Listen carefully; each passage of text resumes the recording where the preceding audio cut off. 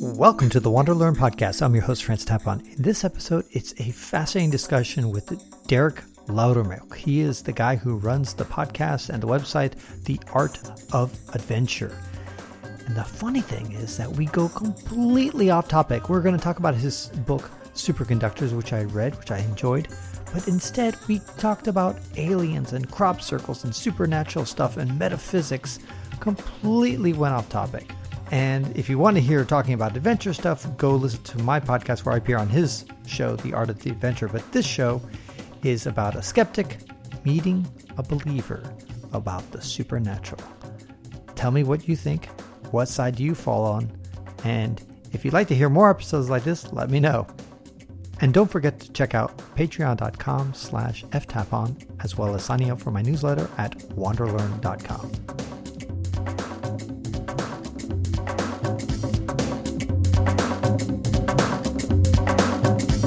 So you wrote a book called Superconductors, and it's not about physics.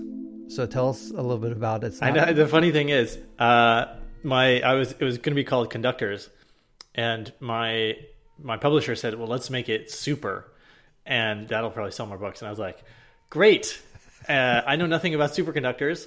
In the physics term, I had to look it up. I was like, if I have a book called Superconductors, someone's going to ask me like, "What is a superconductor?" Actually, I probably couldn't tell you right now, but so I looked it up and I was like, it's unrelated. But superconductors. So the idea is, how can you get big things done? It's leveraging human skills and your ability to sort of coordinate groups of technology and people. So it's sort of the next level of being good at one specific niche or subject area, and I think that's where careers and business and everything is moving. So I wanted to write the book to help people with that.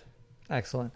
And your specialty, one of the things that you talked about is with Malcolm Gladwell, for example. He has this 10,000 hours. You've become an expert at something, and you're like, "Oh yeah, fuck you, Malcolm Gladwell. I could do it in 100."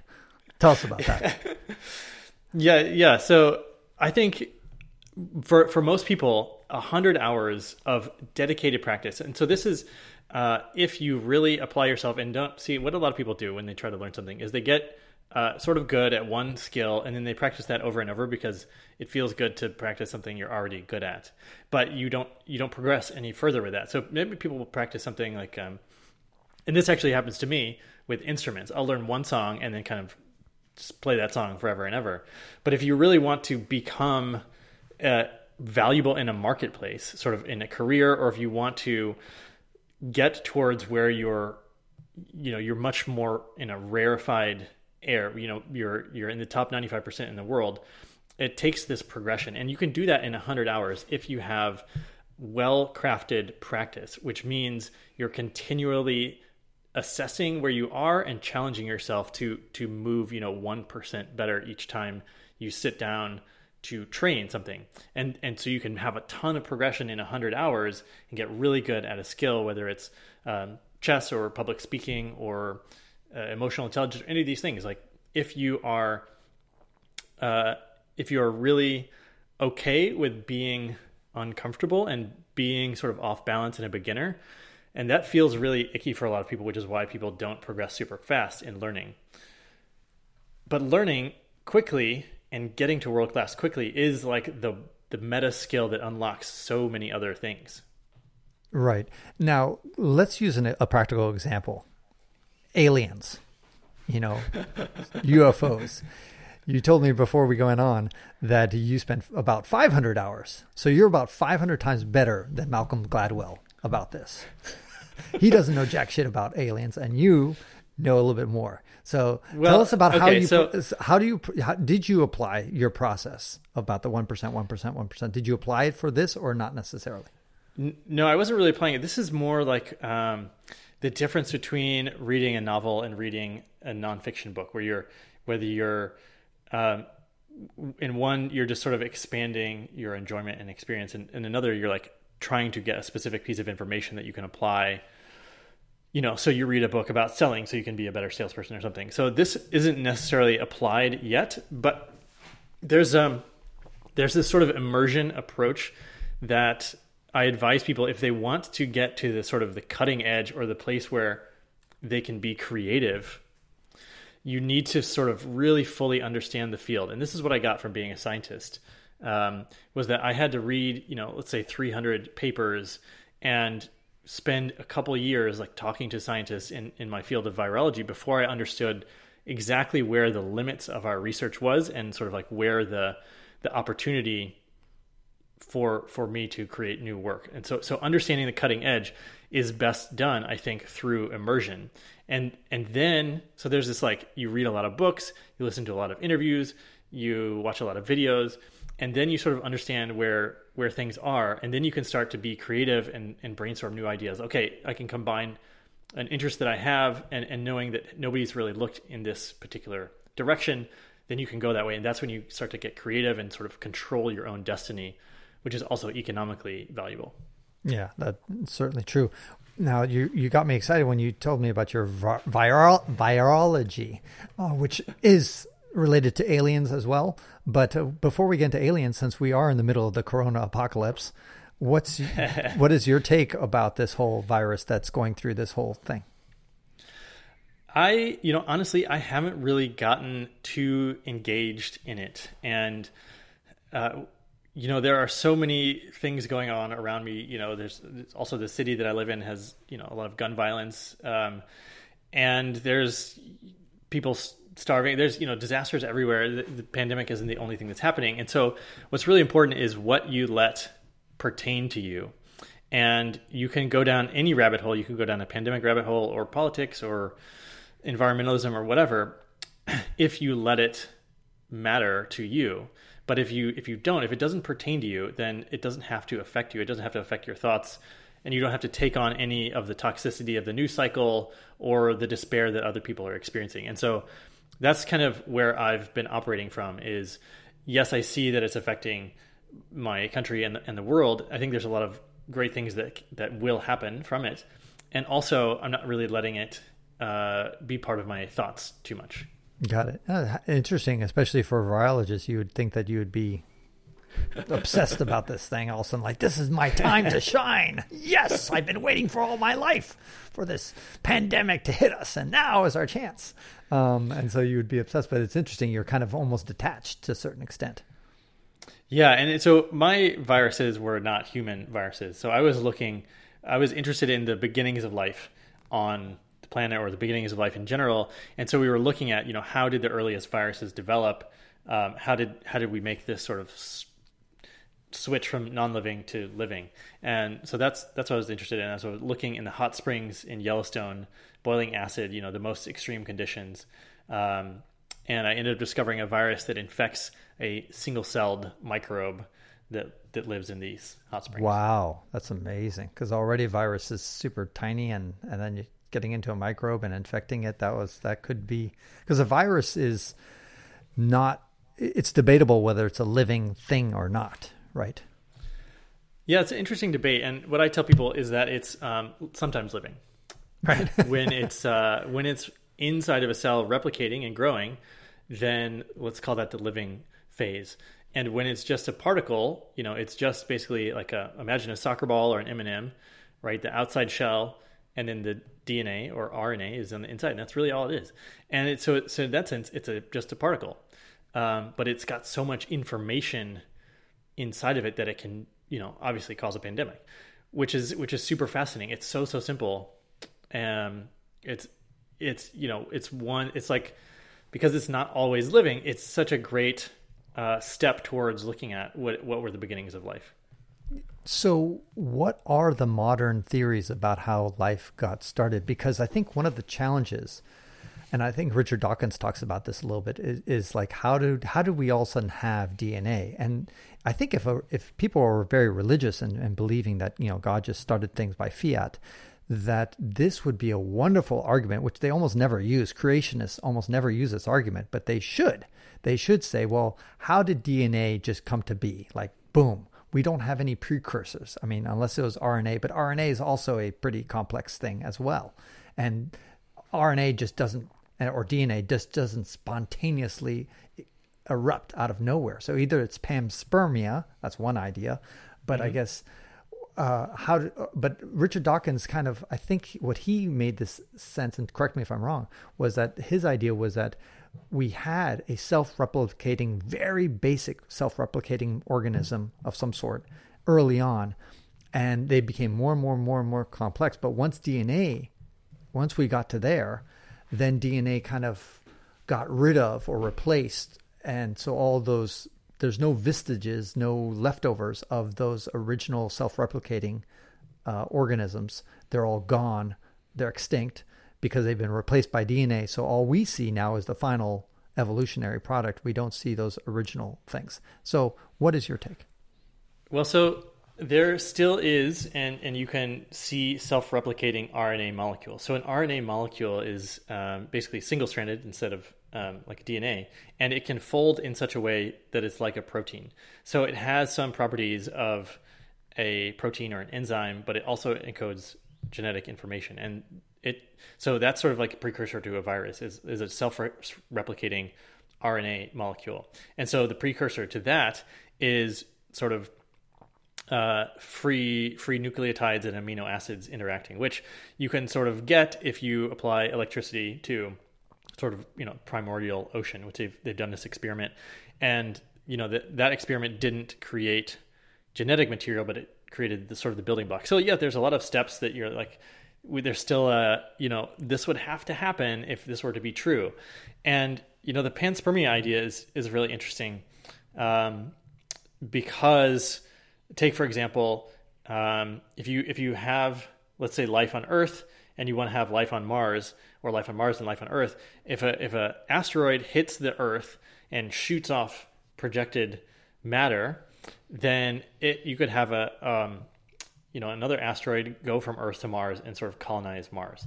So that's, there's enough exchange that could be possible. And, I think there's just so much that we don't know. And so coming back to aliens and understanding different dimensionalities and life that perhaps exists with different frequencies or different vibrations that we can't see sort of in this three-dimensional, DNA is supposedly interesting because it's a type of a molecule that shows up across dimensions. So I think there's potential for life in a bunch of different manners than we can even try to understand at this point. Okay, so you're saying that our definition of life is way too narrow? So one thing I've heard is that, if everything in the universe, and this is shown in physics, is, frequency and vibration and fields, then you can have entities that exist outside of a 3D reality in either like a sound field or a light field or a plasma field, and they could be making a living. They could be, living entities that operate totally differently than we do as biological, carbon-based life forms. Give me an example, kind of like. So angels, a lot of people see or are familiar with the concept of angels, and really my understanding, based on again these 500 hours of different interviews that I've started watching, is that they're probably beings that exist normally in a plane based on light, but they can take a physical 3D form in order to interact with us on this Earth dimension. And so when you see sort of angels coming down, they have, as they move from sort of one vibrational frequency and use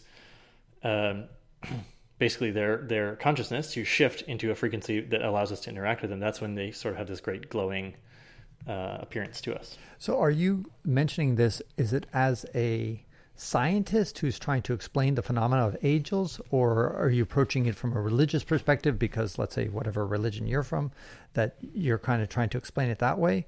What is your tack here?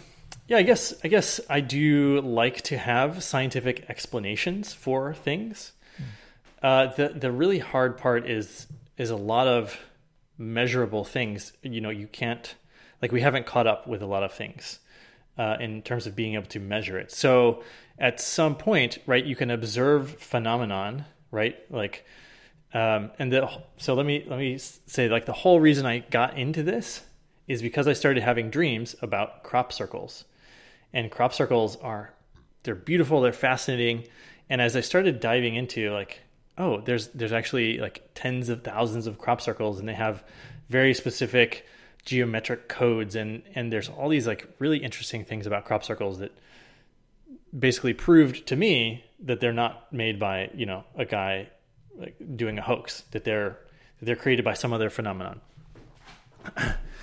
And so as I started to, like go down this rabbit hole of UFOs and then learning about interdimensional beings and all of these things, I started looking for, like, can I apply any of the science that I know and understand to these phenomena? And sometimes you can. Sometimes there's, basic physics experiments that show, like the double slit experiment is probably the most credible one, that shows our thoughts bend material reality. So we can create the physical world with our consciousness, and which is, that's super cool, right? Proven with science now. There's just, it's like such a infinitely new place to explore. Like, I don't even know how to design experiments or how to think about a lot of these things. Like, how can you prove angels? Like, let's say an angel comes to you in your room, right? Or some other entity, like a gray alien comes to you. Like, other than, there's so many different levels, right? Like people have their stories. Like, there's thousands of people that have stories of alien abductions and things, but how much of that can you sort of study scientifically, and how much do you need just to take as anecdotal evidence? Right. It's a gray area for sure. It is tough, I think, a very difficult field, primarily because there are so many hoaxes, legitimate hoaxes. I mean, there have been people being filmed at night with night vision cameras cutting crop circles. And so we know for a fact that some of the crop circles are certainly man-made. But does that mean that they're all man-made? Not necessarily. Similarly, we also know that there's alien abduction stories and all sorts of other, UFO sightings that are hoaxes. We know that for a fact. Same thing with the Loch Ness Monster was that picture that's so famous for the Loch Ness Monsters. We know it was a hoax. The guy who took it admitted to it. So as a result, that kind of pours a lot of cold water on those people who want to study it and see if all of them are hoaxes or can be explained away, or is there actually something real there behind it all? And that's a tough job. Yeah, and it doesn't help that there's been this since essentially the 60s, like a huge campaign to discredit anybody who tries to investigate. So scientific or journalistic or just somebody who experienced something and they want to talk about it. Like, there's the bit, media and or intelligence sort of says like, this person's crazy, and it shuts them down and they get kicked out of their communities. So this is unfortunate. Like, when people are trying to do fringe scientific research that ultimately leads to an expansion of knowledge, a lot of times people say they're crazy for a while. And this, since Galileo, since Copernicus, this has been happening. So it's not a new phenomenon, but it takes a brave person to say like, here's what I've discovered, even though it's totally crazy. And then eventually, that becomes an accepted truth. Right. And that's the challenge I think you're facing as just, somebody who investigates this, because you wonder, like, am I the Copernicus of my age? In other words, am I seeing something that nobody else sees and is not obvious right now, but it will become eventually obvious in a few centuries or whatever, once we kind of really hone this in? Or am I just another person who's believing antiquated thoughts, and I'm just still haven't accepted that it's disproven? For example, there's a lot of beliefs that people had in Aristotle's time. Aristotle believed a bunch of shit that's just not true. How he believed that the elements were earth, wind, and fire, and all this kind of stuff. They had a ton of beliefs that were eventually disproven. And so you wonder, like, what side of the fence are you going to end up on? Sure. And then there's this, take something that was like popular and then unpopular and now has come back, which is the concept of an ether. Right. that pervades the universe. And so perhaps this ether is something like a unifying force that combines gravity and electromagnetism. And perhaps they're actually two different aspects of the same ether. And so you never know, like if a concept is the classic one. Recycle. Yeah. The classic one is Einstein when he had his cosmological constant, which he called his greatest blunder of his entire life. And then now we're kind of wondering, well, maybe there is a cosmological constant actually in the end. Yeah. But it's also just really fascinating. Like, when you can start to draw parallels between, let's say, hundreds of native cultures and, modern physics, if they're saying like similar things, like, okay, here's how a wormhole is possible. And then you have a story from the Hopi Indians, like for the last 1,000 years, you go to this place and there's a wormhole that appears on certain times of the year and you can step through it and you can time travel through this portal. And you're like, okay, so what does my modern understanding of physics line up with all these like ancient stories? And I like to, I haven't sort of fully published or talked about it. This is actually probably the most I've sort of been able to talk publicly about this. I, introduce it slowly, but I think there's just like a great chance to unify so many different things here in a sort of a model of reality. So what's your current thinking about UFOs and aliens life? Yeah. And so this is largely based off what I would say is, 100 or so interviews with people who have interacted with extraterrestrials or extra-dimensionals. At this point, I would say there's, for me, there's 100% certainty that they're here right now. And there may be some in the room with us right now, but on a different frequency, and we wouldn't be able to interact with them. They may be on a different timeline. They also may just be sort of like slightly out of phase with our material world, and we wouldn't be able to interact. So there's just, potential for so much.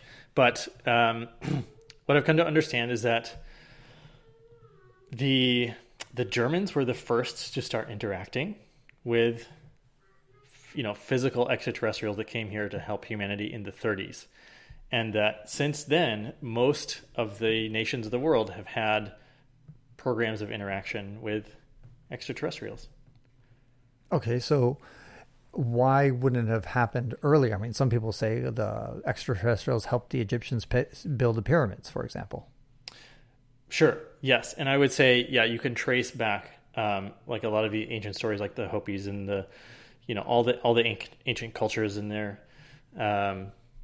Sort of if you look at, let's say, Graham Hancock's work, where he says, after the Great Flood, these extraterrestrials came and sort of retaught everyone agriculture and civil engineering and things like that. So yeah, perhaps there was, for many millennia, outside assistance.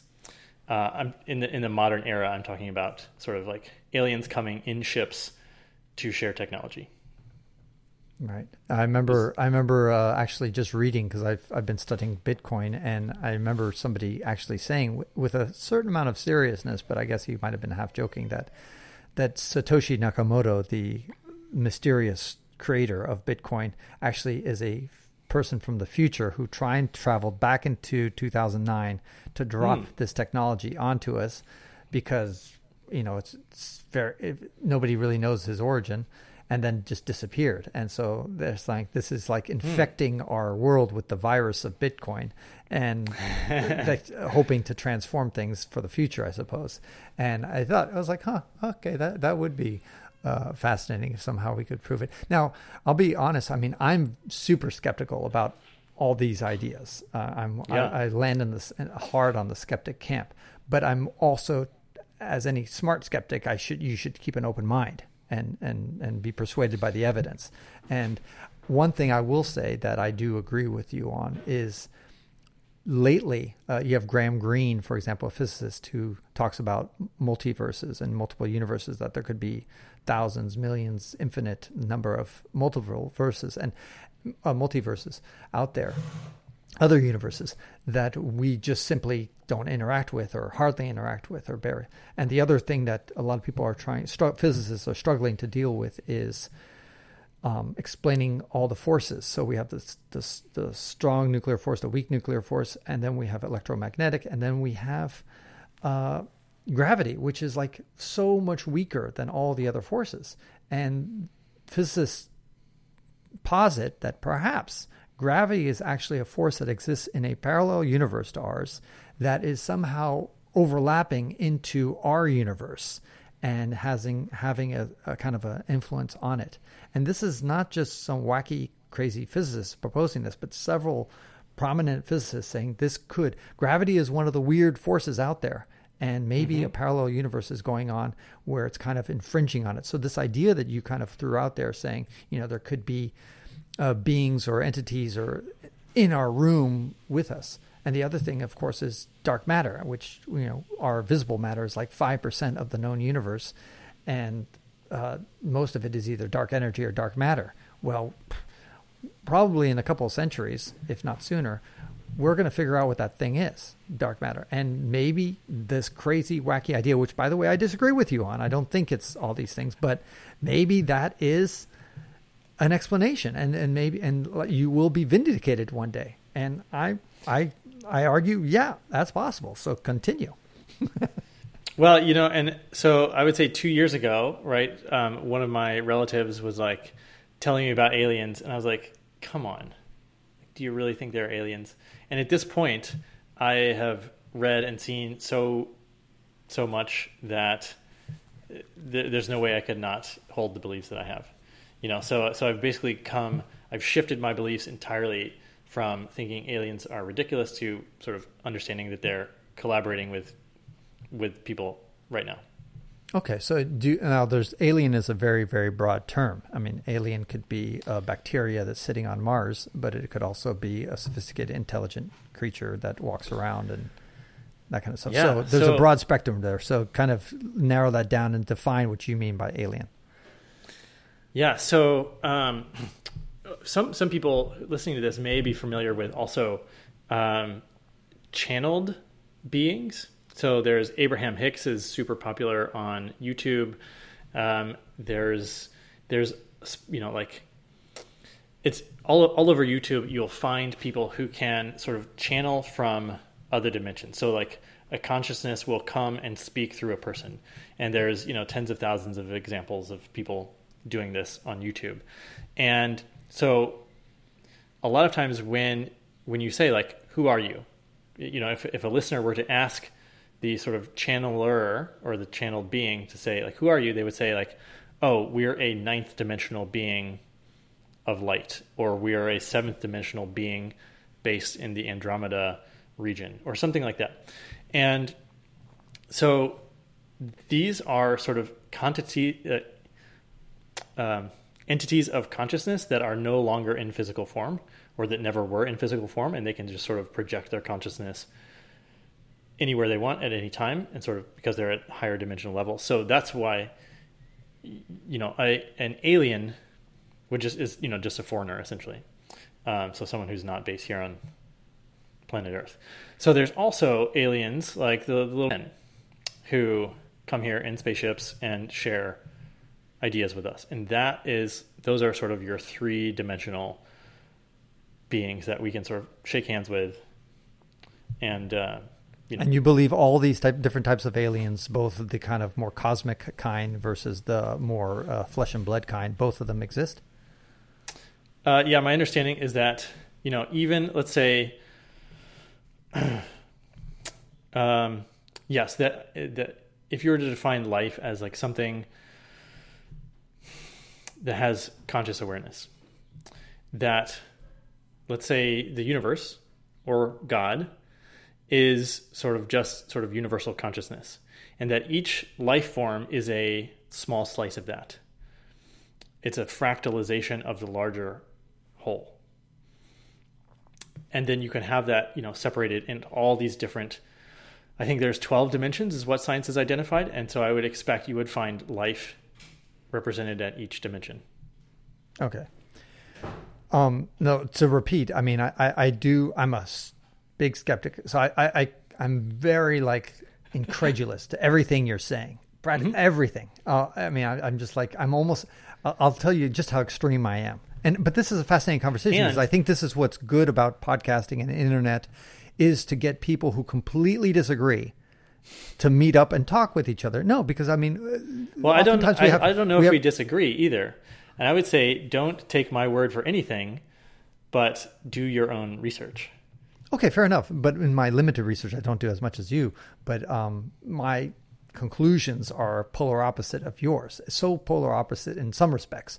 But again, this is the value of conversation. In other words, instead of having yelling matches on Twitter and insulting each other, which is not productive, it's better that two people who get together and people can kind of listen to both sides and kind of come to their own conclusion, if you will. So I think this is fantastic. I enjoy really talking about this. But just to give you an idea of how polar opposite I am, I frankly don't think.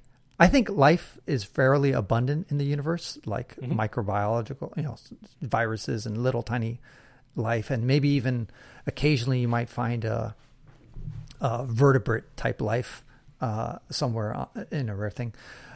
There's a great book called Rare Earth, which talks about actually that multicellular life is highly unlikely anywhere in the universe, and that we may be the only place that has multicellular life, which I think is too extreme, but I'm kind of more down his path. Where I think that in technologically intelligent life, because I don't like when people say intelligent life, because I think my dog is intelligent. I think that a mouse is intelligent. And so I say technologically advanced life, somebody who's molded metal and done shit. I think that we may be the only technologically advanced creatures in our galaxy and possibly the entire universe. That's how extreme I am. I'm like way out there. So you're on this one extreme saying that we're visited by all sorts of creatures and there's alien life. And I'm like, no, I think the Milky Way has only one technologically advanced civilization, and it's us. And what causes you to say that? Okay, so good question. What causes me to say that is that I think that when you have technology, there's an exponential rise. And if it continues, we're going to be very powerful, either type 1, type 2, or type 3 civilization, if you're familiar with the Kardashev. Okay. So I'm going to mispronounce his name, but it's Kardashev scale of civilization. So a type 0 civilization doesn't use much energy. Type 1 civilization uses all the energy that hits their planet.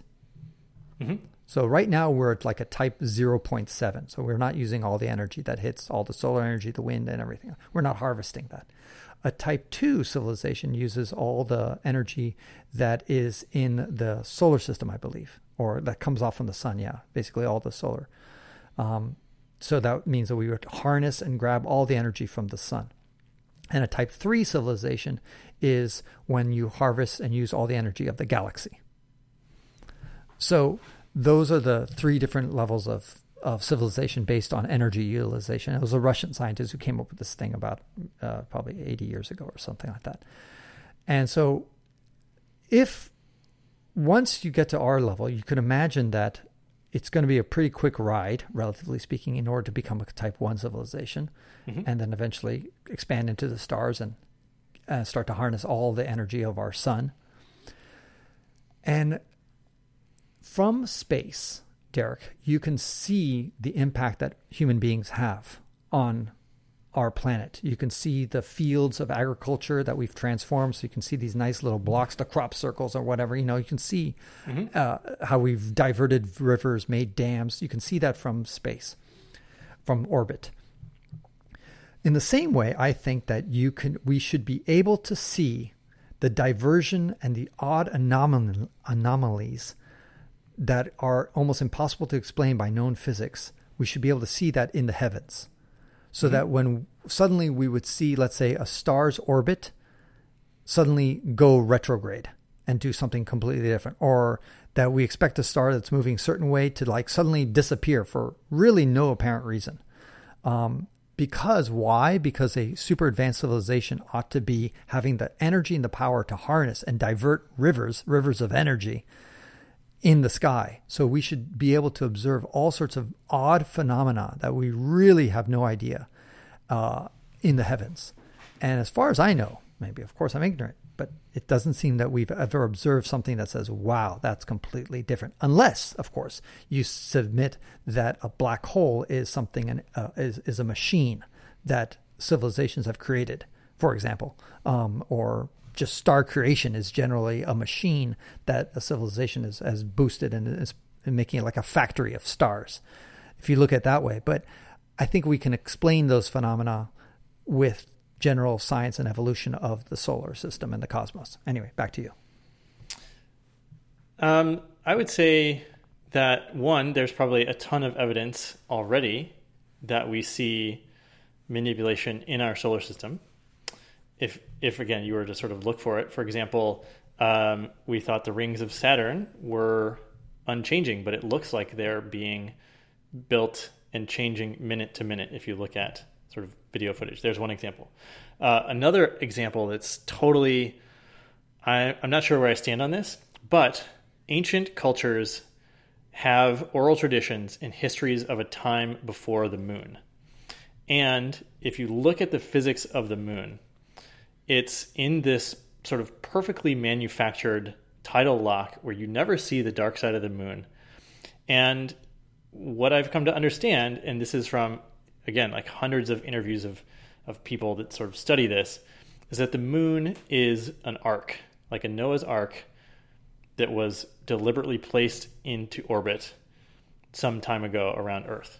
And that it's all, you can find evidence like it weighs 65% less than it should. And there's no previous observation of such a large moon orbiting such a small planet, and all these different anomalies, and including 3D sort of architectural looking structures on images of the moon, and all these things that would, you could say, compile evidence that the moon is a large piece of technology. Okay, which is interesting because that reminds me of 2001: Space Odyssey, where you have the monolith. Yeah, and so there's actually this great NASA images of basically that monolith on Mars. There's, they've estimated that it's like 4 miles tall. You can search for images of monolith on Mars. I believe it's on Mars and not the moon. But anyway, it looks exactly like the 2001 monolith, which I was pretty blown away when I saw that. It's interesting. I saw this book that was written, I want to say in the 1970s, maybe 1980s. And it's about the face on Mars. Are you familiar with the face on Mars? Mm-mm. Okay, so... Oh, actually, yeah. There was a picture. It was a very grainy, fuzzy picture taken by one of the early Mars exploring vehicles that we sent out there. I don't remember if it was the Viking or what it was that took that picture. And it looks like a human face.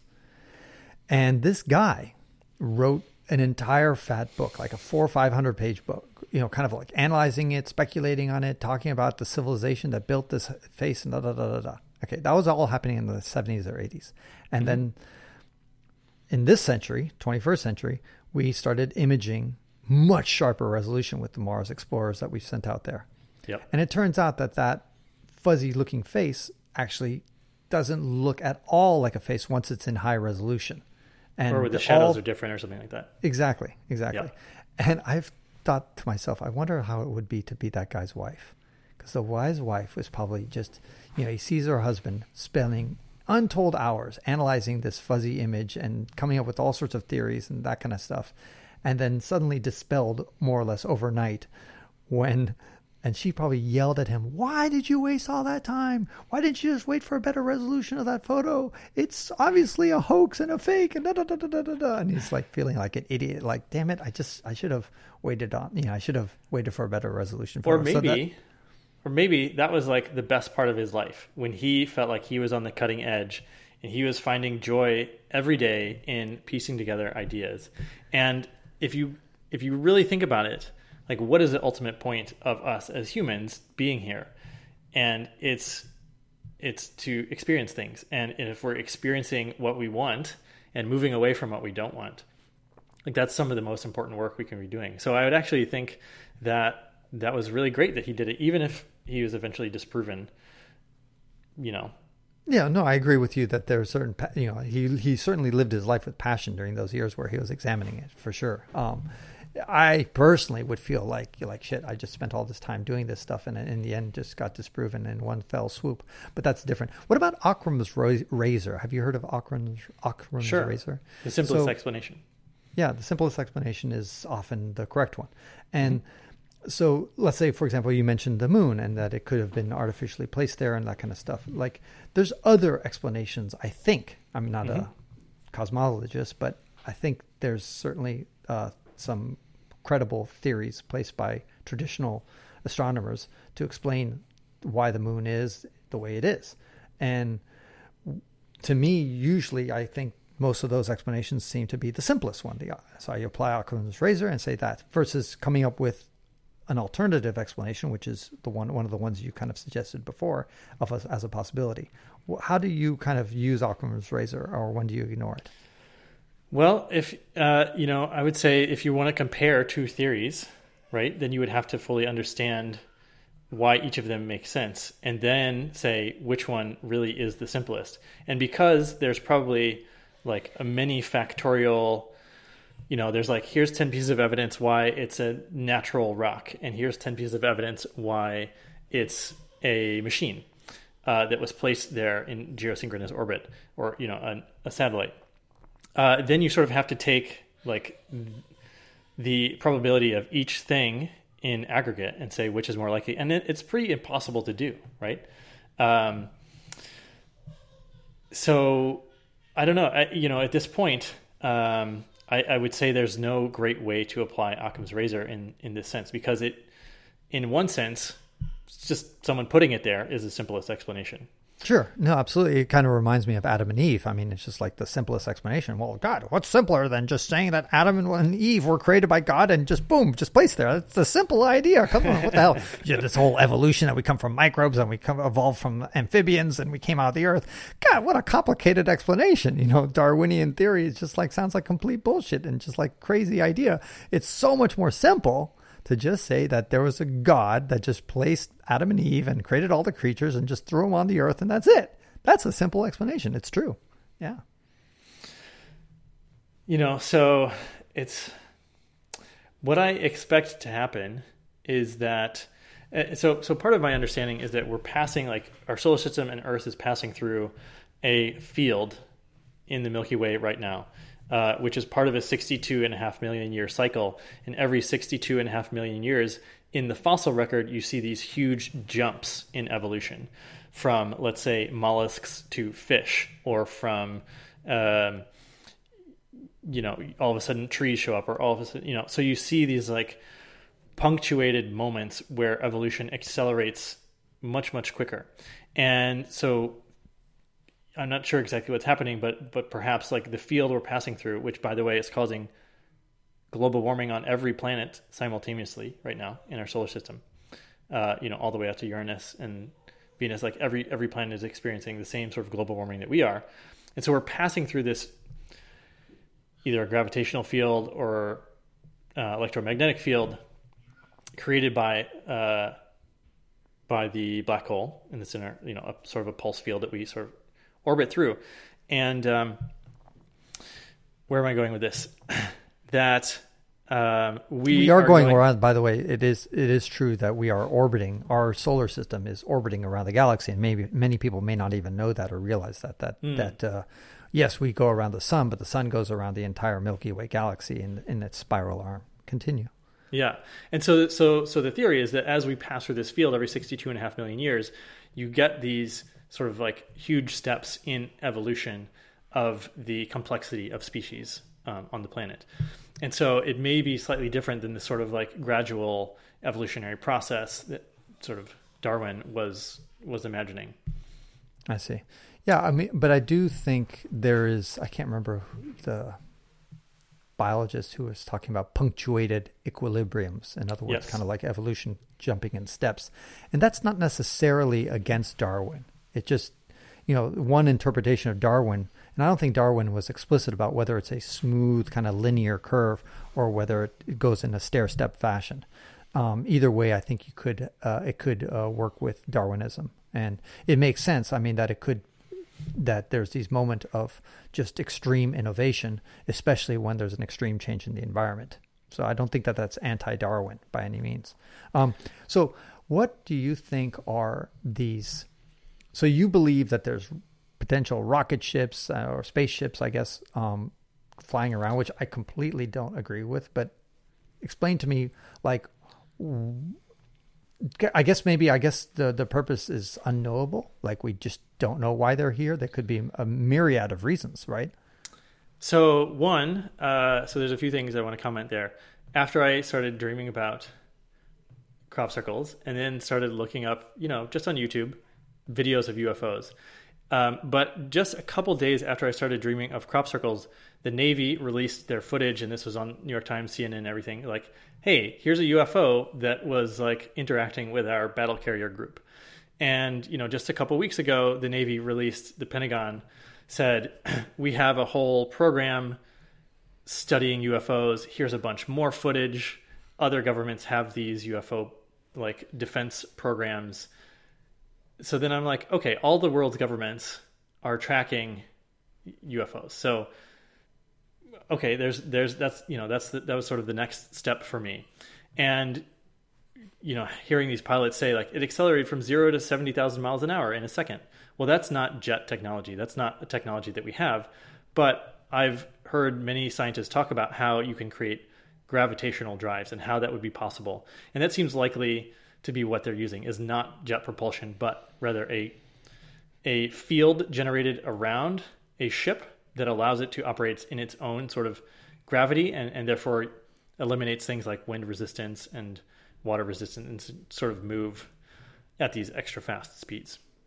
And that technology apparently is quite simple to replicate. Well, I mean, when you say quite simple, I guess once you know how to do it. Right. And so you said, what is the point of these aliens coming here? So in the 1930s, they started interacting, my understanding is, with many of the sort of the pre-Nazi, like, German secret societies were the first to interact with these aliens. And they said, here's how you do gravity drive technology. And that's when they learned. And so a big mission, it sounds like, is all the aliens that I've heard of love Earth because it's so special. And they all are cheering for us to stop fighting, to start working together more as a collective of humanity. And they all, let's say 95% of them, want to help us in that process. And that's why that they are here. And so when you hear these, messages from people who've experienced abduction or from people that work in these programs, like space programs, the message that I hear over and over again is that, like, we are, and this pandemic is perhaps a symptom of that. Like, we have the opportunity right now to come together as a collective species. And that's why I'm aware of that this is happening, is because more and more people are starting to get contacted and have it be brought into their awareness that we have this opportunity before us and we must sort of rise to the occasion. Okay. Why these, aliens are obviously much more powerful than we are, technologically speaking, at least. Why don't they just throw down the hammer and just impose martial law and just say, okay, damn it, we want your place to succeed. We're going to make it happen. Because there's a universal law that each entity has to have free will. And so you can encourage and you can help, but you can't take something away. You can't take away someone's free will, and that will have consequences for whoever takes away someone else's free will. Which, we've seen, right? Like, people do bad things on Earth, like, ultimately it comes back to bite them, right? So ultimately, like, we have to get to a better place on our own. So you're not allowed to, sort of theoretically, galactically, you're not allowed to just interfere in that sense. Derek, what do you think is our future in this century? In other words, do you think that there's going to be some monumental discovery down the pipe? Yeah, a few things, I think, within the next, even so this year, 2020, I think more and more governments will just sort of declassify their UFO programs, and we'll just learn more. I don't know when we'll see aliens walking in the streets, because honestly, I think that would be super scary for most people. I think it would just blow our minds too much. Well, some people say that they're already walking on our streets, that they're among us, that Elon Musk is an alien himself. Well, let's say use an alien that looks different. Oh, I see what you mean. Like a non-human alien. That would just... Okay. Or biological, or maybe... That's the other thing is, like, I don't think, you see a lot of alien stories. I really don't think that an alien will be biological in nature. I would think it would be almost all synthetic. Yeah, perhaps there's, the whole range, like, because we were talking about light entities, perhaps there's biological and then, sort of your cyborgs and your lights, but I haven't heard as much about the sort of, because what I hear is that the more you develop your consciousness, the less technology you need. All of a sudden you can take care of everything through applied consciousness and applied thought rather than having a machine need to do it for you. So I think right now humans are, really good at like tinkering and innovating and stuff like that on sort of like a machine level. But I think by the end of this century, our consciousness will have progressed that will move past needing a lot of machines. Whoa, you're saying machines are going to go down by the wayside? We're going to become Luddites? I don't think that's. I think like if you can just sort of like travel through teleportation with your mind, then why drive a car, for example? And yeah, I think there's this expression that I've heard, like the more technology you have, the less technology you need. So like imagine like every piece of technology just being still condensed into the iPhone, more and more and more. And then the iPhone being condensed down into just like a little like a necklace that everybody wears, and all the technology is just in one single little thing, and it just does everything for you. I kind of expect that's the direction we'll go. Now, a lot of times, I studied religion. That's my degree in religion, but yet I'm an atheist at this point. After having studied so many religions, I studied it so hard, I was like, oh, screw this. I can't believe any one of them. So I started off religious, but I became atheist in the end. And sometimes people, I wonder, like, what would it take for me to become religious? And sometimes I'm like, well, if there's a big booming voice in the sky saying, I am Allah and the Quran is the right thing, and, believe me, then I'd be like, okay, that's probably, if I really can't find any other explanation, I could maybe come to the conclusion that that is the legitimate religion, and that we should all become Muslims. But barring that, it's going to be very hard to convince me otherwise that one religion is the right religion. It's hard because I've studied it so profoundly. But regarding aliens, like I think that if I saw an alien, like a spaceship landing, and I could touch and feel, and just like, and not just me, but like massive community, like you have all sorts of scientists get to see and meet, and it's like it's well documented from a variety of angles, variety of cultures, not these like isolated incidents that depend on the testimony of just one or two people. Then that would change my mind. Mm-hmm. And then I would be like, okay, got it. Here is irrefutable evidence that there are indeed aliens here. So my question to you, Derek, is what would make you change your mind regarding aliens or crop circles or whatever, that make you say, you know what, actually, Francis is his instincts are more right. In fact, this is bullshit. This is like, there's no truth to this. I'm going to give up my thing and say this. It's hard. I think in some ways it's hard because you're trying to prove a negative. Like, it's really hard. Like, I can't disprove you. All mm-hmm. your arguments. I can't really disprove you. It's kind of like trying to prove a negative. Mm-hmm. It's kind of like you trying to disprove to a Muslim like that Allah is not the real God out there, mm-hmm. and that Muhammad was not a messenger. You can't. It's almost hard. It's almost impossible to prove that. Sure. Or that Jesus was whatever. So, but still, is there anything, I guess my question to you in my long-winded way is to say, Derek, is there anything that would convince you? What evidence or what would have to happen for you to then suddenly change your ideas completely and say, you know what, abandoning all this, and I'm going to say, you know what, the moon is the moon, and the crop circle is the crop circle. It's just all this is natural, quote unquote, natural phenomena, and not any supernatural explanation. What would have to happen? Like what would convince you? What would change your mind? Well, I'm not sure that, I don't know.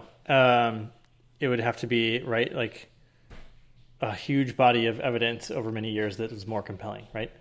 So just like you said, you would have to like see it and interact and hear stories and have scientists confirm and all these things. Well, like, that's the point.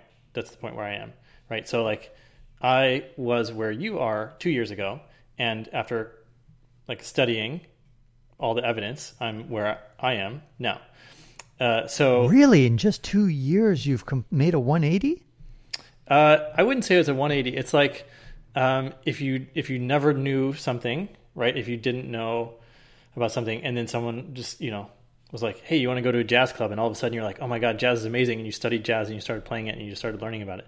It's just like diving into a world I didn't know about. And I would say also it doesn't matter whether I change my mind or not, because ultimately, like, what's important is, right, our own experience and our own progression through life. And, let's go back to like a message that comes from, again, all these aliens that are trying to help the planet. They say like the most important thing, right, is that you start to be more helpful to other people. And, that's like, let's say that's a more important thing than, what conclusions you reach or what evidence you get, is if you arrive in this place where you're operating from a state of peace, where you're no longer doing things like numbing out with alcohol or Netflix, but you're really living your full experience on Earth as a human. You're experiencing the full range of emotions and learning the lessons that you're here to learn. Like, ultimately, that is much more important than whether you understand some piece of science or some piece of religion or culture or anything like that. Okay, well said. I mean, yeah, it is important to be fulfilled and to have purpose in your own life, and that, I guess, is monumental. The funny thing is that your life is completely different than what we've been talking about. I appreciate you because you've revealed a side of yourself that you admit you've basically almost never revealed or rarely revealed. Because talk to the listeners about just the normal side of Derek. Like, what's your day job? So we learned a little bit that I used to be a scientist. So that's like a normal day for me is I'm training entrepreneurs. I'm a business coach for entrepreneurs, digital nomads, thought leaders, authors, speakers, trainers. And so, I traveled the world kind of like you did, and looking at business in different countries. And so there's, 4 basic, when I'm coaching, when I'm training, there's, these 4 different aspects of myself that I bring into my work. One is adventure, which has always been a part of my life. One is metaphysics and all of these, and the science that I'm studying now, and how we can apply, consciousness to business and sort of, everything I'm learning about physics and metaphysics and spirituality and aliens and all this stuff. I want to be able to apply it to people right now so that they can grow a business that impacts, the future positively. So I'm also looking at the world of mental mastery and peak performance from essentially, high performing executives and Olympic athletes and pro sports and stuff. So I'm bringing that in as well. And then the 4th aspect is, let's see, so we got business, metaphysics, let's say spirituality, and adventure. Yeah. So those are the four pieces of how I weave together the training that I do for entrepreneurs. Yeah, that's very different. Well, not all of it. Metaphysics obviously fits in nicely in that. And I read last night your book Superconductors, which I thought was very good. Thank you. I feel like, when you're a chef, you spend, let's say, all day cooking this meal, and then somebody wolfs it down in like 15 or 20 minutes, and you're like, fuck, I just spent the entire goddamn day making this thing, and then all of a sudden you wolf it down in 15 minutes, and that's, you probably spent years writing your book, and then all of a sudden I just read it in one night, and I'm like, God.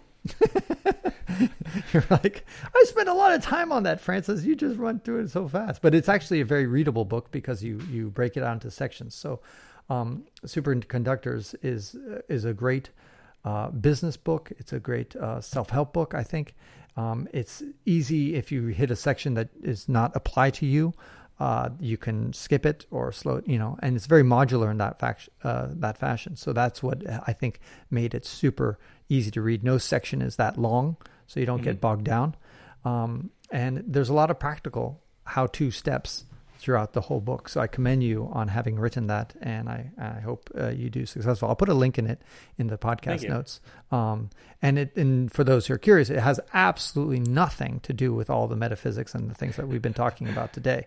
It's a completely different side of Derek that is, I guess, more quote unquote down to earth.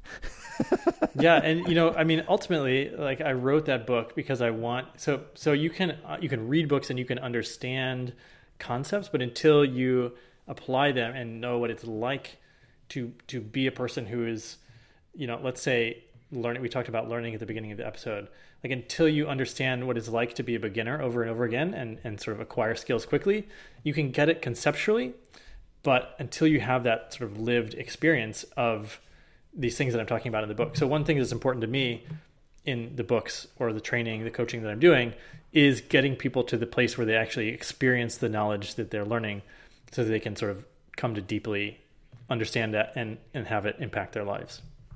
Yeah, no, that's, it's fascinating. And one thing I also want to mention is that I think that religions, when you compare it to the cutting edge physics, I think cutting edge physics is much more fascinating than religions.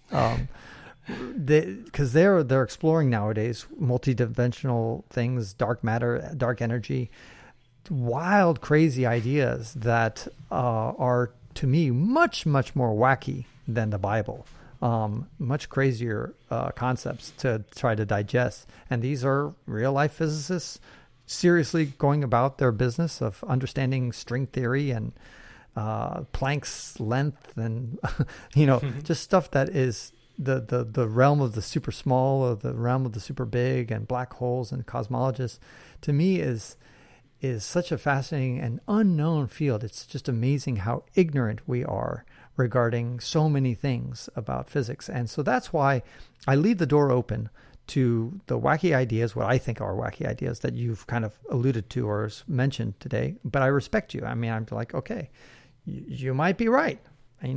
So far we've proven ourselves astoundingly ignorant about reality. What people believed in the 19th century is completely off base of what we believe today about so many issues. So what's to say that in the 23rd century we're going to look like ignoramuses, that we have no idea what this is? I mean, it's true. It probably will happen. Yeah, one way or another. Exactly. It must happen. Yeah, I mean, it's going to happen. Like in 23rd century, we're going to be laughing our asses off about how little we knew as Homo sapiens and how ignorant and all the silly little ideas. You guys thought broccoli was good for you. Anyway, so I appreciate all your time, Derek. And where can people find more about you? Yeah, thanks, Francis. DerekLoudermilk.com. And my podcast is The Art of Adventure. And on that show, actually, so I, in my sort of exploration of these topics, I've started seeking out practitioners, energy healers or hypnotists or channelers, people who are more on the metaphysical side. And I've been getting like a personal session with them so I can understand what it's like to have a Reiki healing session or a crystal resonance therapy session. And then I interview the practitioner about essentially the science behind their work. So I'm doing a whole series now on looking at these different sort of non-traditional modalities to do my due diligence, essentially. So if you liked what we were talking about, you might like some of these episodes over there. I am subscribed to your podcast, and I'm trying to keep an open mind, and I encourage everybody else to do the same. And that concludes this episode of the Wander Learn podcast, where we explore travel, technology, and transformation. If you'd like to see the show notes with links to what we talked about, or if you'd like to comment on the show, or if you'd like to ask me a question, then go to wanderlearn.com and click on this episode. If you'd like to connect with me, just remember ftapon. That's my first initial and my last name. ftapon is the username I use on all social media. You can also get to my website by going to ftapon.com. And here's one last reason to remember ftapon. If you like what I do and would like to get rewarded for supporting my projects, then go to patreon.com/ftapon. That's where you can pick up some remarkable rewards for as little as $2 a month. And now for 5 quick favors. Number 1, subscribe to the Wander Learn podcast. 2, download it. 3, share it. 4, review it somewhere. And 5, sign up for my newsletter at wanderlearn.com. Our theme music was composed by Eric Stratman. This is Francis Tapon, encouraging you to wander and learn.